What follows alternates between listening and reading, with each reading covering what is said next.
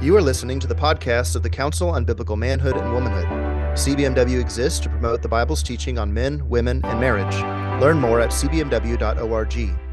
I'm Colin Smothers, Executive Director of CBMW. And I'm Denny Burke, the President of CBMW. And it is our pleasure to welcome to the program today Matt Kennedy, who is the pastor of Church of the Good Shepherd, which is an Anglican ACNA church in Binghamton, New York.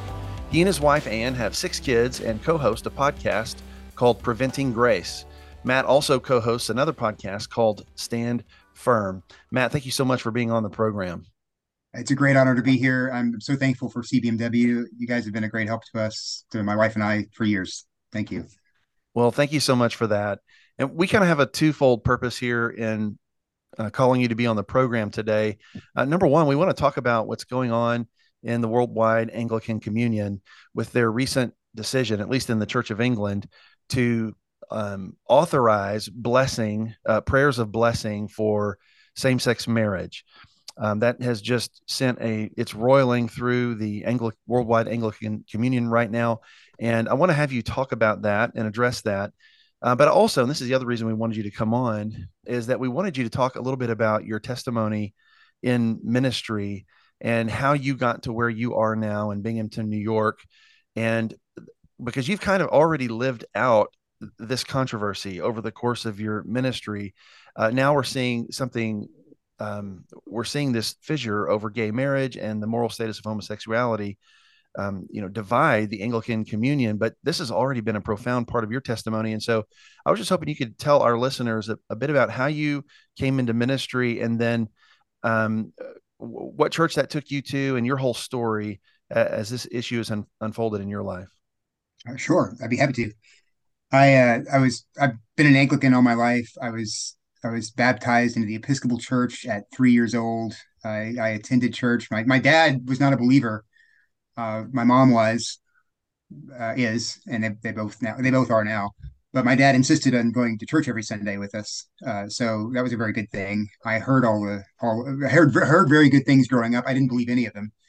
I left for college, and I threw all the shackles of the old religion away. And it wasn't until after college that God brought me through a series of different crises in my life, to the point where I was in despair, and I got down on my knees and I asked Jesus to save me and forgive me, and He did. It was the best day of my life. And I can remember trying to figure out what do I do now? Where should I go to church? And it just so happened I found the one, or not the one, but there were very few by this time Episcopal churches that were solid. And I was living in Houston at the time, and I happened to walk into just probably the best church I could have walked into. The pastor there became my mentor and really gave me a seminary education before I went to seminary, which was necessary, because I think he knew that if I was to go to seminary, the bishop would send me to one that was very liberal, which is what he did. But I went in prepared, equipped, so that my faith wasn't shaken, and I was able to contend with some of the professors who were good professors, but just good in the sense they were academically good, not good in the sense they were solid, orthodox good. After seminary, I met my wife there in seminary, which is another good thing that came out of that. I met my wife, Ann. We then were placed in an open parish that didn't have a pastor, hadn't had a pastor for 3 years, in Binghamton, New York. And I got there, and I somehow in the interview process hadn't realized that there was only really one person there who knew and believed the gospel out of about 50 people, 47 to be exact. One person who knew and believed the gospel. Everyone else, I'm sure they'd heard gospelish things, but there wasn't really a believer there. So it was my privilege and honor to be able to start preaching the gospel and working through texts expositionally on Sunday mornings, which hadn't been done there ever. I had the privilege of starting a few Bible studies, and people started coming, and God was working through that process and bringing people to faith. And things were going well. God was adding people to our numbers.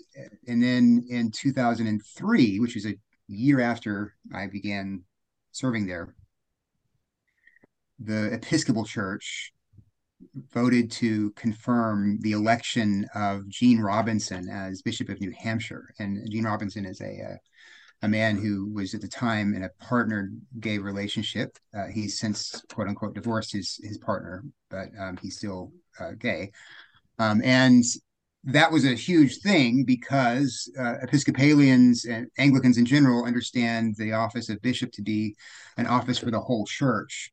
It's not just a localized office. So if you elevate a man to the office of bishop who is both living in a way that's contrary to the scriptures, but also teaching in a way that is contrary to the scriptures, you have said as a church, well, this man is actually doing and living in a way that we would want to affirm, and we would say is consistent with the Christian faith, and that caused rips, tears throughout the communion worldwide, because everyone recognized, or most of the provinces at the time recognized what a serious thing had happened. So I was 29, I believe, 28, 29, somewhere in there. And I was on vacation when the news hit. And I was arrogant as a young man. I realize that now when I go back and listen to myself preach, and I look at some emails I sent that were just crazy. But I decided to go back and preach a sermon on Romans 1 and talk about what a terrible thing the Episcopal Church has done. And I think that's what I should have done. I just maybe I shouldn't have done it Romans in the way 1, that I did it. Did you preach the text where Paul, prohibits homosexuality? And yes, that's what you went right at it. Okay. I went right at it. And we lost 20 people after that sermon. I was devastated. I really thought, oh, the whole church is going to collapse now. I made a terrible mistake. But God was gracious to us and to me. And actually, I know it's cliche to say, but losing all those people right off the bat was the best thing that could have happened to us. The church was refounded on solid footing. The people who stayed were by that time genuinely believers, or at least genuinely wanting to know more about Jesus. So we, from that point on, had a foundation that served us incredibly well in the coming years. And I just, I was saying before we got on it, as a young pastor, I couldn't have had a better training experience, seeing how God's word is so powerful to change a group of people. Like I said, I go back and listen to sermons I was preaching, and I don't think I'm a good preacher now, but it's kind of embarrassing to go back and listen to yourself. But I was preaching to the text, and God did an amazing, miraculous work in the church, and he not only transformed individual lives, but he transformed the whole congregation. Hallelujah. And Matt, I find that timeline fascinating. We're talking about 2003, so 20 years ago, a few years after Bill Clinton signed DOMA, a full decade or more before Obergefell is handed down.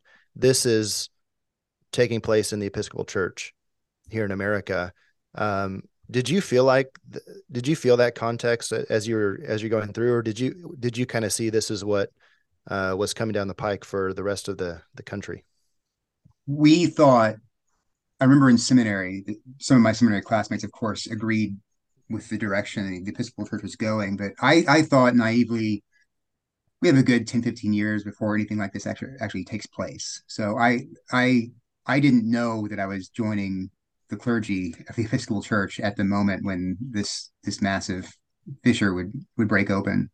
But these things don't happen in a vacuum. So of course, there were aspects of the Episcopal Church that were clear signs that it was about to do this. Does that answer your question? Is that what you're asking? Again, just thinking of what's going on in American history at that point. Here we are in 2023 talking about what's going on, and the Church of England is now making this decision to bless same-sex marriages.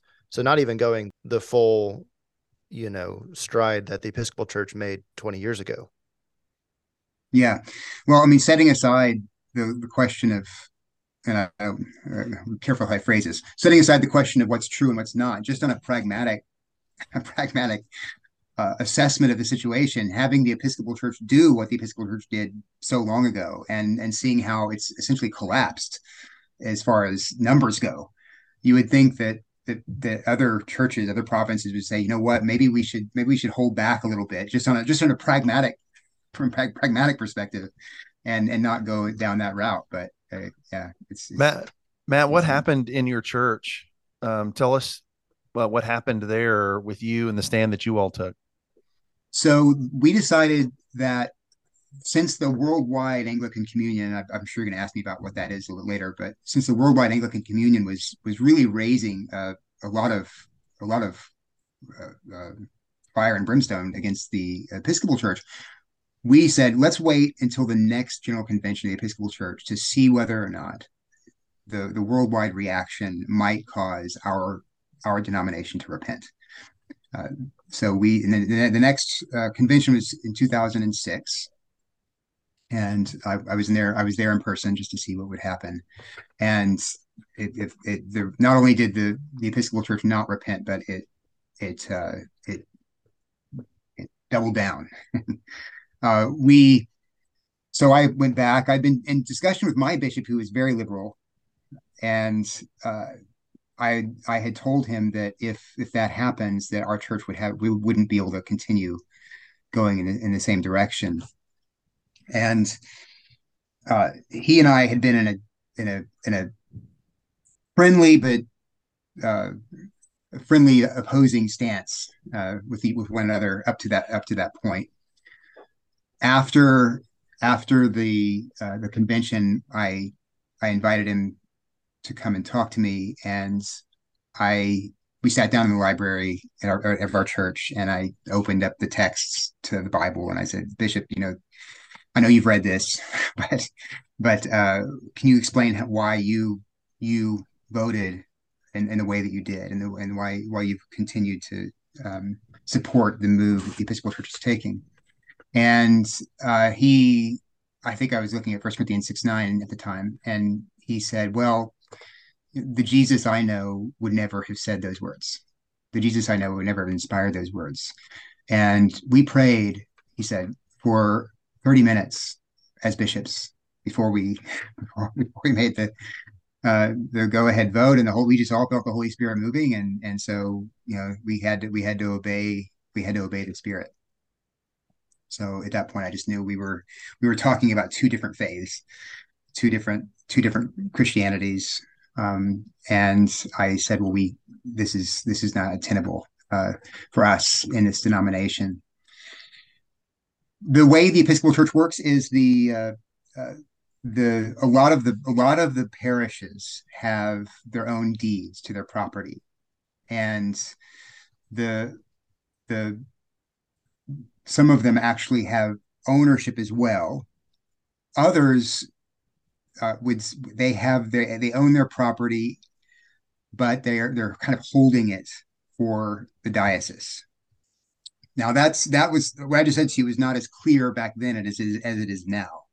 There had been a canon passed in the 70s that essentially said the diocese is the real owner of church properties unless there's some special legal arrangement going on.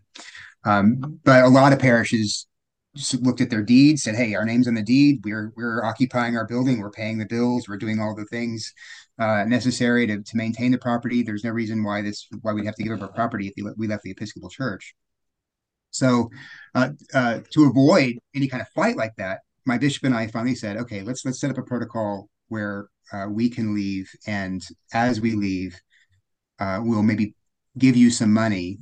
And not buying our property because it's our property. We're going to give you some money to help lay the cost of the loss from your perspective. The bishop was going to give your church, the Good Shepherd Church, money. No, we were going to give the bishop money. So you were going to give the bishop money. Okay. So essentially, in his mind, it would be like we're purchasing the property. In our mind, it would be like we're saying, "Please let us go and not sue us." Right. That was the idea. So we worked up a protocol for that to happen, and when the time came for us to leave, the bishop had, I think, an intervention from the Episcopal Church office, who the presiding bishop at the time, Catherine Jefferts Schori, was taking a very strict line against people leaving with their buildings. So he essentially trashed the protocol that we had, and he said, "You guys 6 months, I think, to vacate the property." And Wow. that was a complete surprise to us. We had no idea. And it's not just the church building; it was also my house, and we had a pretty good endowment at the time, hundreds of thousands of dollars in the bank. So we said, "Look, we had nowhere to go. I don't like going to court, but we have to defend ourselves because we really don't. We're stuck financially." And so we did defend ourselves. We lost after 2 years, and I'll never forget the day that I got the call from our lawyer. I was at home writing my sermon, and he called and said, "Well, the ruling just came down. We've lost everything, and the way the ruling is written, you could have a sheriff at your doorstep today to take the keys and to kick you out Wow. of your house." Oh my word. So that didn't happen, thanks be to God.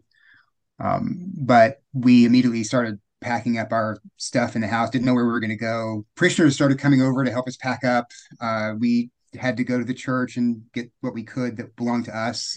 All the real property in the church belonged to the Episcopal Church unless we had purchased it or had proof of ownership. So we had to go through carefully and say, okay, what's ours? What's the Episcopal Church's? Um, to make a long story short, it was that during that week we were praying. We had nowhere to go. We had nowhere to worship, nowhere to sleep. We were sleeping in the house, but that could change any minute. I had 4 kids at the time. Then a Roman Catholic priest gave me a call, and he said, "Hey, I've read in the paper that you're being evicted." And he said, "Well, we just merged 2 parishes, and we have a church building and a school building and a huge parking lot and a rectory or a place for parsonage, just sitting there empty. So why don't you guys move in there?" And I said, "We don't have the means to even pay rent right now." And he said, "Oh, well, you don't have to pay rent. Just pay us utilities and move right in." And it and he gave us permission to worship in their sanctuary free of charge. So from that moment on, I think we only went 1 week without a place to worship on Sunday mornings. We worshiped in a Baptist gym, but from that point on, we were in the building that we have subsequently purchased, because Is that the building you're in now? the same building we're in now. In fact, the building, and this is going to sound really low because being in New York, property prices are really low, at least where we are. But the building, all the grounds are appraised at $1 million, and the Catholic priest reduced the selling price to 500,000 to give us Wow. equity. Yeah, yeah, and it was just a really generous man, and we have been here in that building and that property ever since. What's been the story of the building and property that you vacated then, the Episcopal Yeah. Church? So I mentioned earlier, we were making offers after the protocol fell apart, we started just sending offers up. Could we purchase it for this much? Can we purchase it for that much? Can we find a way So to you work upped this your out? price. Yeah. So we made several offers that were just flatly refused. And after we lost the lawsuit, after we found a new home in 2011, I was driving down the street past our old church, and I saw a crane taking the cross off the top of the steeple. So I turned in, and there was a man there who I knew. He was a local Muslim imam, and I said, "Hey, what's going on?" He said, "Well, we purchased the building." And Oh my I goodness. said, I asked him, "Do you mind if I ask you how much you bought it for?" And he said, with the price he gave me was half the price that we offered. Oh my And word. yeah, yeah. So the Episcopal Church sold this building that had been home to my church since 1873, generations and generations of people. Not all of them were unbelieving, like the generation when I first got there. Just sold it and for such a cheap price to people who were worshiping a false system. It was just devastating. So So if we were to summarize your story, you believe the Bible and what it says about sexuality. The Episcopal Church stopped believing the Bible and installed a practicing gay bishop in 2003. This led to a crisis point at which you knew you couldn't stay. And when you spoke to your bishop about it, a deal fell apart for you to keep your property. So they took it from you and evicted you and then sold it to Muslims. yes, for half the price. Right? So, Well, I have never heard of anything like that. So deeply unfaithful. Um, but I am so grateful for your faithfulness, and I'm so sorry you had to go through all of that. I can only imagine, though, as you're looking at current controversies, that you're thinking you kind of know where this goes. The people on the other side of this, the liberals, can be pretty ruthless with how they conduct things within the communion, even with those who hold to a more orthodox point of view. You were the butt end of that. You were on the business end of some bishops who were ready to get rid of you guys. So tell us now then how what's going on in the larger Anglican communion, and how that what's going to happen. Just explain to everybody. so maybe I should explain what the communion is. If you remember, the British Empire was fairly large. The sun never set in the British Empire, and wherever they went, they planted extensions of the Church of England. And as the church receded, as the empire receded, these churches that they set up in various uh, colonies became national churches. Became so there's the Anglican Church in Kenya. There's the Anglican Church of Nigeria, and these churches were at first run and led by Englishmen, and ultimately they became led by the former colonists. And the same thing is true with the Episcopal Church. So it's in the 19th century the communion was formed when all of the provinces decided that it'd be nice to have an some interdependency, some intercommunion between our provinces to respect our common heritage. Now, at the center of the communion, though, is the Church of England, and in particular the Archbishop of Canterbury. He has a primary role. He's not like a pope, but he is the first among equals among all of the provinces. They're all of the archbishops or bishops of the provinces. The Archbishop of Canterbury is the first among equal. He holds a signal position in a communion. The communion is set up around four different instruments, which were instruments of unity. You might call them instruments of communion. The Archbishop himself is one of them. Another one is the meeting of the primates. A primate is the primary leader of a province, usually an archbishop. Sometimes it's a bishop. The Lambeth Conference, which is the meeting of all Anglican bishops every 10 years, is a third one. And then there's something called the Anglican Consultative Council, which is made up of lay people and clergy, but it's a legislative body.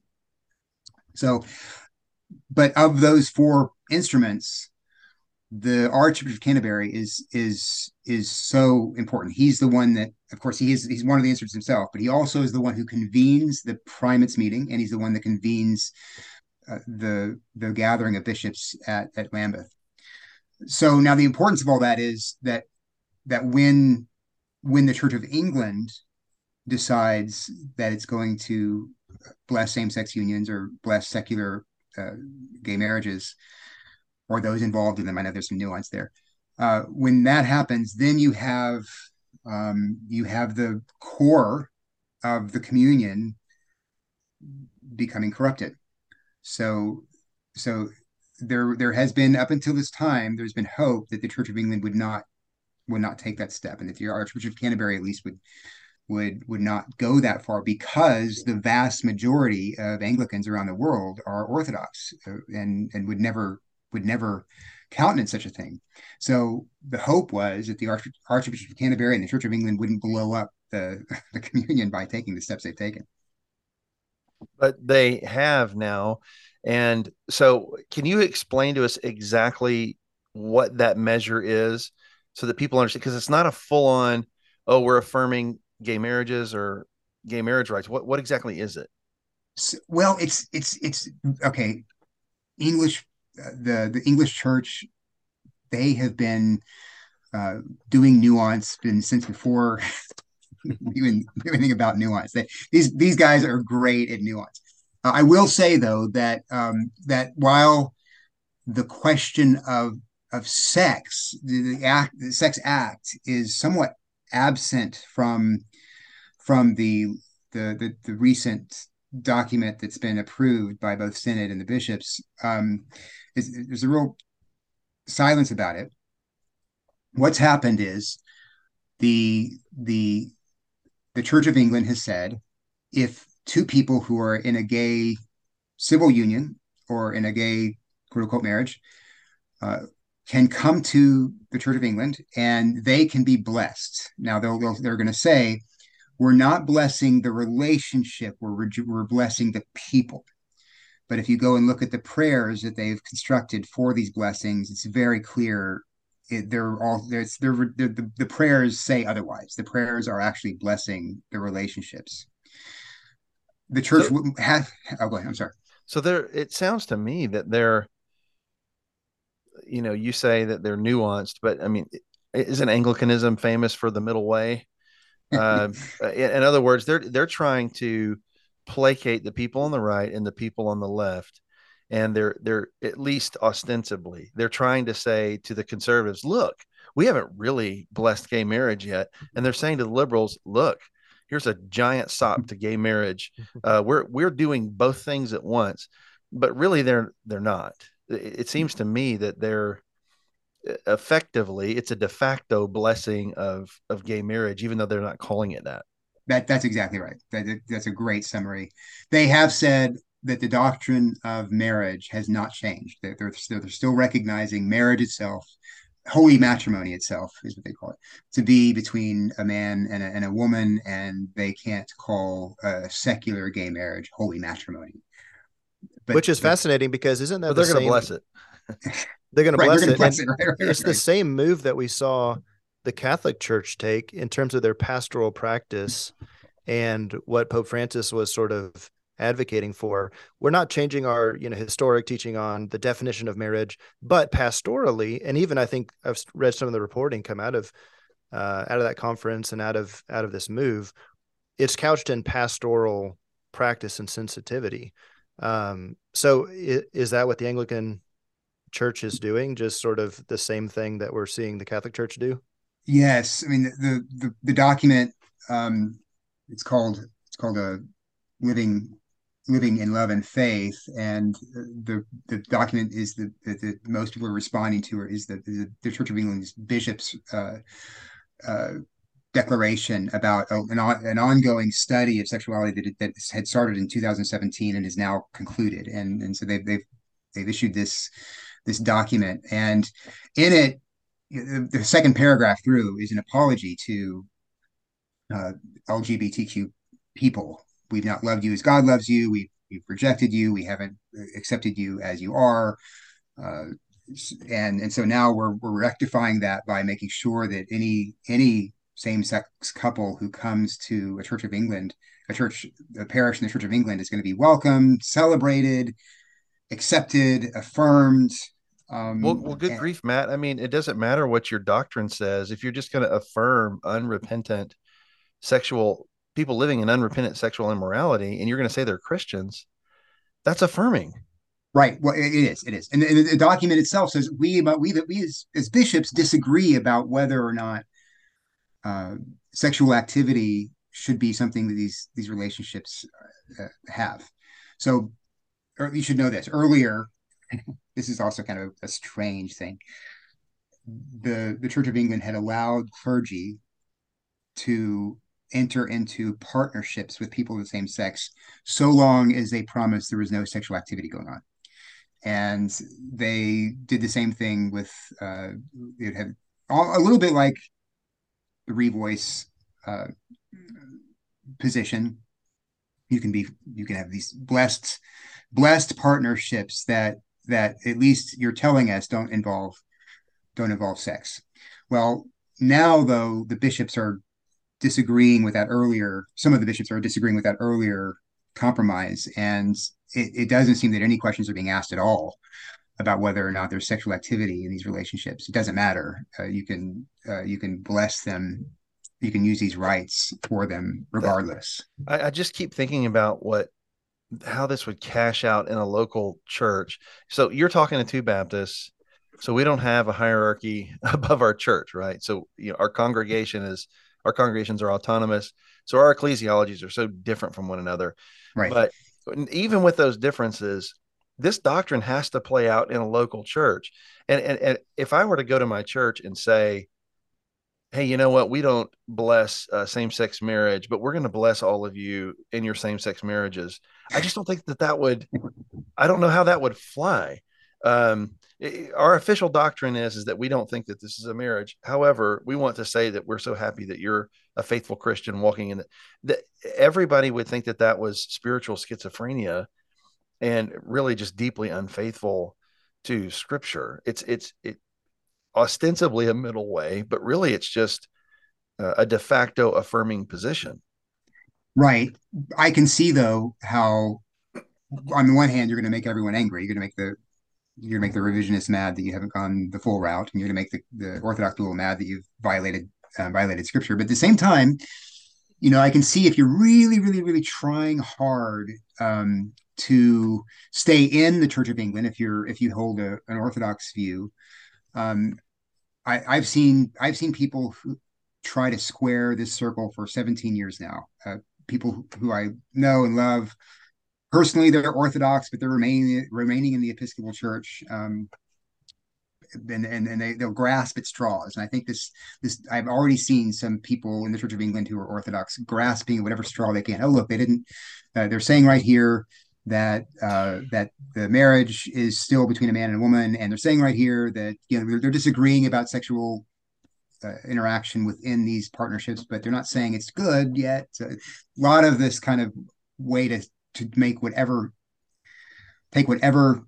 straw you can in a statement and stay in your parish. But if let's just say that you're a practicing homosexual, and you come to an Episcopal church, and you come to your rector, pastor, and you say, I would like to be a part of this church.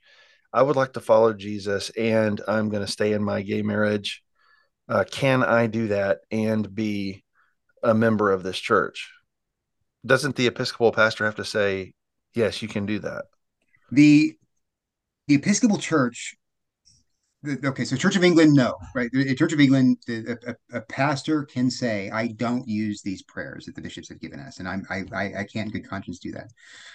The question comes, and the same thing in the Episcopal Church, the question comes, does he then have to make provision for this parishioner to get the service done elsewhere? I think the question of whether or not that parishioner would be disciplined is right. I'm not asking about whether or not you would marry them. Let's just say they're already married and they're saying, we want a blessing. No, they're not even saying we want a blessing. They're just saying, can I come be a communing member of this congregation, of this communion? I want to follow Jesus, and I am gay married happily, and I'm going to stay in that. Doesn't the Episcopal priest at that point say, well, yes, of course you can be a communing member with us? I don't think there's a choice now in the Episcopal Church to enact any kind of church discipline at all. But I think what Matt's saying is that there might be a question in the Church of England, even with this new development with the pastoral blessing that's been handed down. You're saying that maybe a Church of England priest or rector would have the option to not do I the blessing? that's an open question. I think there might be a way for him to do that. There are the system in England is a lot different than the Episcopal Church. But There are it just seems to me that question, whether or not a guy does the blessing, that's important. I'm talking about just sinners yeah. who need salvation. Yeah. They're going to be told that they can be walking in faithful communion with the church, that they're Christians. Well, see, Denny, there you're seeing things too clearly. You don't have enough Yeah, I nuance mean, in your. it seems like that. I mean, He's not winsome I enough here. appreciate Right. that I appreciate that these priests have this horrible decision to make.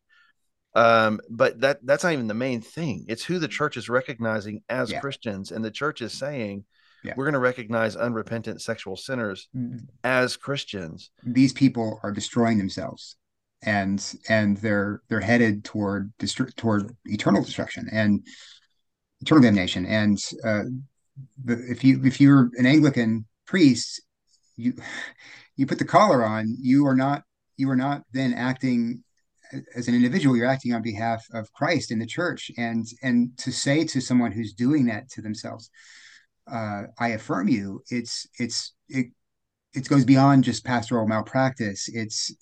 Now we're talking about millstones and deep lakes. Yeah, I mean, you whether you realize it or not, you're one of the wolves. Exactly. I mean, you're Exactly. wearing the clothes of the sheep, but you're something else underneath. It seemed to me. Yeah. So, can you tell us then what's going on with this communion from the global South who've responded to this? Can you tell us what they did and what it means, and your church obviously is no longer a part of the Episcopal Church. You're ACNA, which is the Anglican Church of North America. Am I correct? Now you're not, your fellowship and communion is with an African bishop. Is that, do I understand this correctly? So a lot of Episcopalian churches left the Episcopal Church and found refuge, Episcopal oversight from African provinces or global South provinces. But in 2009, those provinces decided that America needed its own province that was not the Episcopal Church, and they released our parishes to form the ACNA. So we are an Anglican province, and we're in communion with some provinces that are in communion with Canterbury, like Nigeria and Uganda and Kenya and those places. But we're not in communion with the Church of England, and so we're not officially part of the Anglican communion like they are.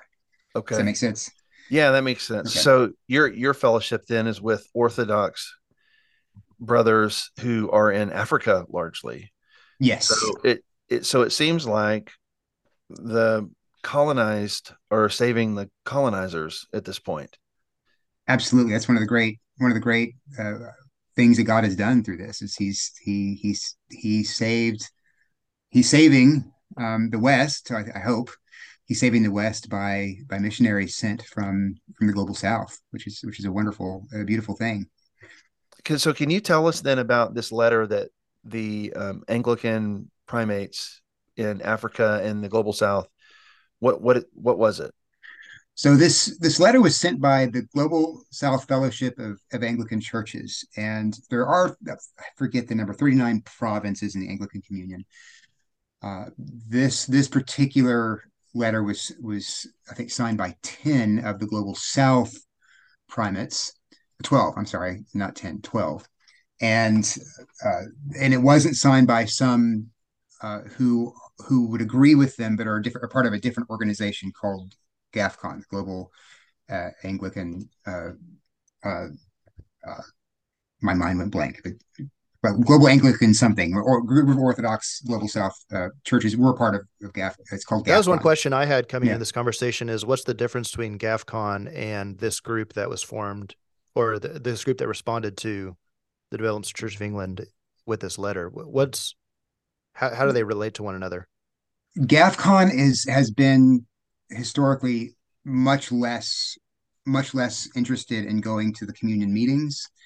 We won't take communion with bishops or clergy who have taken the revisionist position on this. GAFCON has traditionally been more down the line, solid on these questions. Now, the Global South the Global South is also Orthodox. I don't want you to get me wrong, but they've been more cooperative over time with uh, the Archbishop of Canterbury than GAFCON has. So So that's for our one. listeners, GAFCON stands for, Google tells me, the Global Anglican Future Conference. Yes, thank you. And I then should have that. and then this other group, then so that's a big deal if they're usually more cooperative, that they're planting their flag in the ground and they're saying, okay, this far and no farther. It is a big deal. The big deal is everyone kind of expected them to put out a statement saying, "Oh, this is terrible. We disagree with what the Archbishop of Canterbury has done and what the Church of England has done." But they have de-recognized. They're no longer recognizing the Archbishop of Canterbury as the head of the communion, as the one who should convene the Lambeth Conference, as the one who should convene the primates meetings. They're essentially saying you need to step down as an instrument of communion in all and on every level. So if so, and you've got four instruments of unity. You said it was these two legislative bodies, I guess, and the archbishop himself. So doesn't that mean then they've basically evicted him? They've vacated like three of your instruments of unity. Yeah, I mean, I'll read some language from it. The GSFA is no longer able to recognize the present Archbishop of Canterbury, the Right Reverend Justin Welby, as the first among equals, leader of the Global Communion. He has sadly led his House of Bishops to make the recommendations that undergirded the General Synod motion, and goes on. And they don't recognize him anymore to hold those positions. That's huge. That has not happened in the So last what does 13 that years. mean then? Is he still the leader of the worldwide Anglican Communion, or is he not? What does this Well, mean? it's interesting because a week before this came out, Justin Welby, who's the Archbishop, said that he might need to step away from being the first among equals and not exercise the role in the communion that he does. And so the Global South letter picked up on that and said, yes, that's exactly what you need to do. Subsequently, though, the Anglican Communion Office, don't get me started on these people, the Anglican Communion Office released a statement essentially saying, well, what's going to have to happen is we're all going to have to meet together. And then the Archbishop has agreed that maybe while we're thinking about how the communion will go forward, he won't chair those parts of the meeting. So this is an interesting, I think, sneaky little move to play some judo with the Global South, get them gathered, have the Archbishop agree not to chair part of the meeting, but he's but implicit in that whole arrangement would be him still being Archbishop and still So, being First so, Among Equals. so the Global South Fellowship of Anglican Churches, the GSFA, which is what we've been talking about, which is different than GAFCON. It's a big deal that they're planting their flag in the ground. They represent nearly half of the world's estimated 100 million Anglicans. Yeah. How is it that this one heterodox bishop over a heterodox church is controlling the majority of the church? Because it seems like the majority of the churches would be Orthodox if you take into the worldwide movement, correct? Yes. Yes. I mean, it has to do with the way the communion was established and the rules of the communion, which place so much weight on the Archbishop. So if the Archbishop doesn't step down, the really only recourse I think the Global South has is to just separate from the communion and reestablish something else. Because at that point, I think you'll have just the revisionist diocese or provinces centered around Canterbury, and we would have to center around something else. Is the Anglican Communion breaking apart? Is this it? Is this the great schism that some have anticipated? I don't know. I think almost everything hinges on whether the Archbishop of Canterbury honors the words that he said before the statement came out. If he does honor that, if he says, "Okay, you're right, I need to step away from this and let the Global South take leadership," then we might have an opportunity for a completely changed communion because if, say, the primates were to get together and vote on who would be the next leader of the communion, and they say elected the Archbishop of Nigeria, everything changes. You could then start having some actual discipline being enacted against the Episcopal Church and against the Church of Canada and the Church of England. Yeah. That would be a that's I've seen Anglicans snatch defeat from the jaws of victory so many times that I'm not gonna Hard to get your hopes up. yeah, it's already my hopes up. But I think more than likely that won't happen. The Archbishop of Canterbury is going to try and find some way to keep hold of power, and then the ball will be in the Global South court. Are you gonna go along with this, or are you going to actually stand behind the words of your document and Well, split? if the Archbishop doubles down, they would have to, if they're going to stick to their guns, that will be a schism at that Yes. point. Yes. So, or unless they back down, which That's my fear. their letter does not sound like they have any intention of backing down. They just basically said that the Church of England, the leader of the Church of England, Archbishop, is not a Christian. Yes. Well, but not only that, it's not just the Archbishop. It's not just Justin Welby. I mean, the vote out of the Synod was 250 to 181. So even regardless of what happens with Welby, we're talking about the Church of England leadership in mass has affirmed this position. So whether or not he steps away, it seems like at least the implication of that letter is it's not just Welby who's heterodox, it's the Church of England that's become heterodox with this decision. Right. When they're saying that he no longer has the authority to lead the communion, they aren't talking about him personally. They're talking about the office of Archbishop of Canterbury. So whoever they put in there at this point, unless England appoints a thoroughly orthodox archbishop who cleanses the church, yeah, that's right. It doesn't matter who is in the office. They're not going to do that, though. Yeah, no, they're not going to do that. They would never do that. Well, maybe but that's not the only question that came out of this synod. We talked about just last week this decision to form this study committee about whether or not we should use gender neutral language to talk about God. All kinds of things are moving out of this synod, and that's the question I have is, obviously the ACNA, as you explained already, is not currently in communion with the Archbishop of Canterbury, not currently in communion with the Church of England in that same way. What is the future of Anglicanism in your opinion? I think I see two futures. I do think ultimately, maybe longer than I hope, but ultimately there will be two distinct Anglicanisms. There'll be the Anglican entities. I think one will be centered largely around the Global South and will be Orthodox, and that will be where, if Anglicanism is going to be renewed in the world, it'll be from that grouping. And I think you're going to see a dwindling, dying set of Western churches centered around Canterbury that just continues the current trajectory, which is toward completely empty churches and dead, spiritually dead people. So, aren't those churches largely empty in any way? I mean, it isn't. Yeah. I think the last I heard, it was less than 1% of the population of Great Britain are members of the state church, the Church of England. I mean, there's nobody there. They're not representing like real congregations now, even.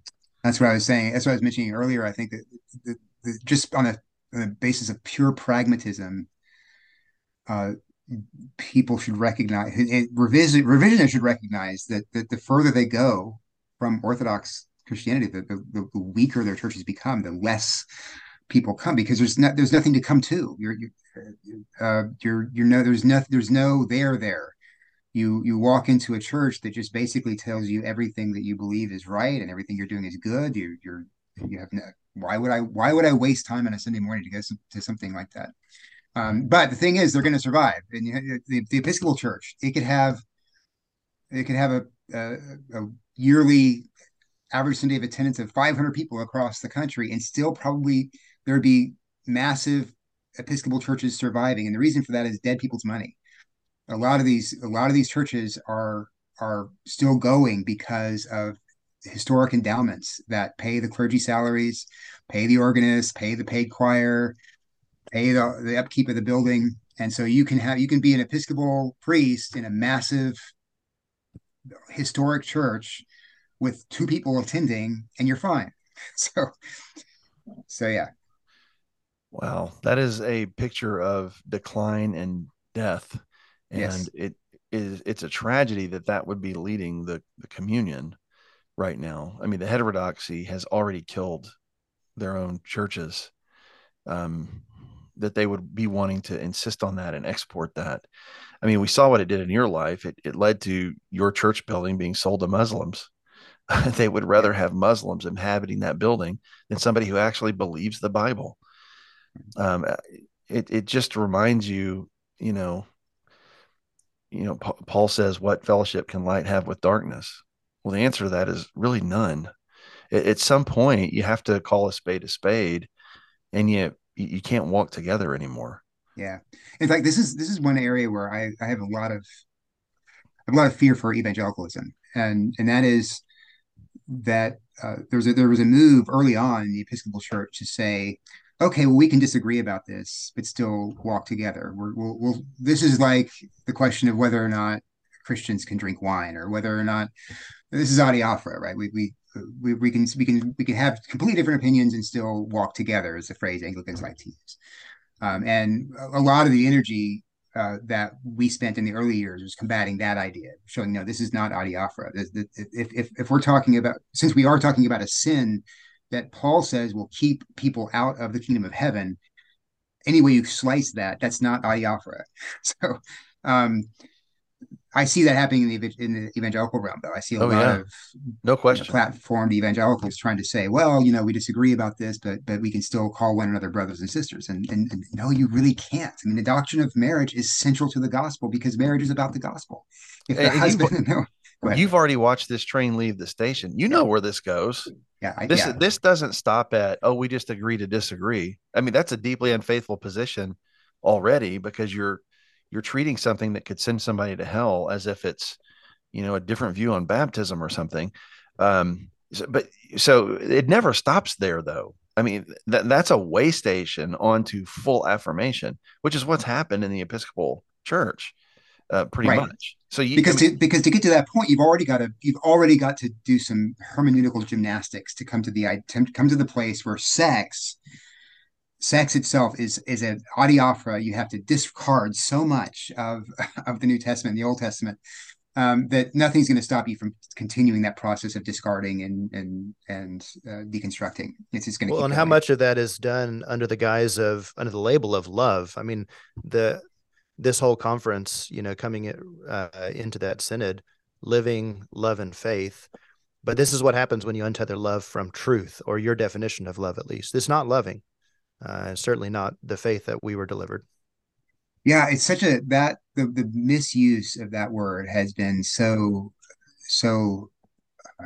It's just it's been that's been the way that the revisionists have been able to peel so many people away from orthodoxy by this appeal to love, and what they're really appealing to is eroticism, not love. But they've stuck every kind of physical sexual act under that category, and then when you disagree with it, you're not loving. And I know you guys have talked about that before, I'm sure, many times. But that I wish that the our our people in the Episcopal Church had been far more well versed in the scriptures before this thing broke against us, because I don't think I think that if Episcopal clergy had been preaching expositionally through the scriptures for 20 years before 2003, that what happened in 2003 could not have happened, mm-hmm.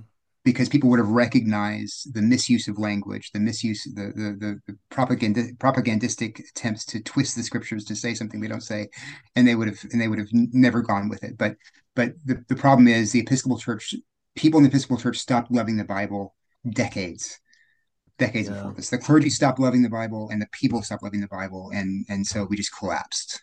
Really, So all of these the sexuality issues are just a manifestation of a failure of the authority of Scripture within churches. And it's interesting because when I think of the Episcopal Church, I'm thinking of a historic mainline church, and the mainlines have largely gone theologically liberal. They've had formal a formal slide and denunciation of the integrity and authority of Scripture for a long time, a long time before gay marriage was even on anybody's radar screen. The authority of Scripture is being eroded in those churches. But I would say the same thing for a lot of what's going on in evangelicalism now. Even though there's not a formal adopting of theological liberalism in all these places, some places I think you see encroachments of theological liberalism. I do think you see a lot of pragmatism and a dethroning of the regulating uh, function of the Word of God within the community. And people come to church and maybe their doctrinal statement says they believe in inerrancy, but they don't hear preaching that reflects that. They don't hear preaching expositionally through the Scriptures from week to week to week. They're getting sort of therapeutic, feel good, encouragement sessions. And what that means is that you never are formed doctrinally. You're never really formed in the faith. And so when you have these challenges from the culture become so acute, like it is now over issues of sexuality and gender, people are totally unprepared for it, and they're manipulated emotionally away from the truth of the faith once for all delivered to the saints. So all I'm saying is that what everything you're testifying about, what's happened within the Episcopal Church and the larger Anglican Communion, I think it's happening in more than just one space, and it can happen by more than just one means. There's a lot of different ways that people can dethrone the authority of Scripture as the regulating reality within their church, and I think that we're seeing that playing out in slow motion, but nevertheless playing out even in a lot of evangelical spaces. absolutely, one of the I think the attractional church model, the seeker sensitive model earlier than that, it kind of primed the pump for it, because the premise there is, we've got to shape the church so that it appeals to the preferences of those who are visiting, who are coming in, not even Christians. It's people who are attracting to our services. And if you already set up your church where you're looking to your whole idea is to conform to the preferences of those outside. Well, when the culture shifts like it has, and the preferences of those outside are suddenly utterly contrary to the gospel, how do you break that? How do you push the brakes and stop the attractionalizing? You can't. And so you see a lot of prominent evangelicals then going soft on homosexuality, because they want to keep their big church. They want to keep people coming. They don't want to sound mean. So Yeah. Matt, we are so grateful for you. We are thankful for your story. We're thankful for you taking time to explain to us the intricacies of your ancient and sprawling Anglican bureaucracy, which confuses a lot of us on the outside. Thank you for explaining all this and trying to help us to see what's at stake within the Anglican Communion. I just want you to know that for us, we are so encouraged by faithful churches, faithful pastors.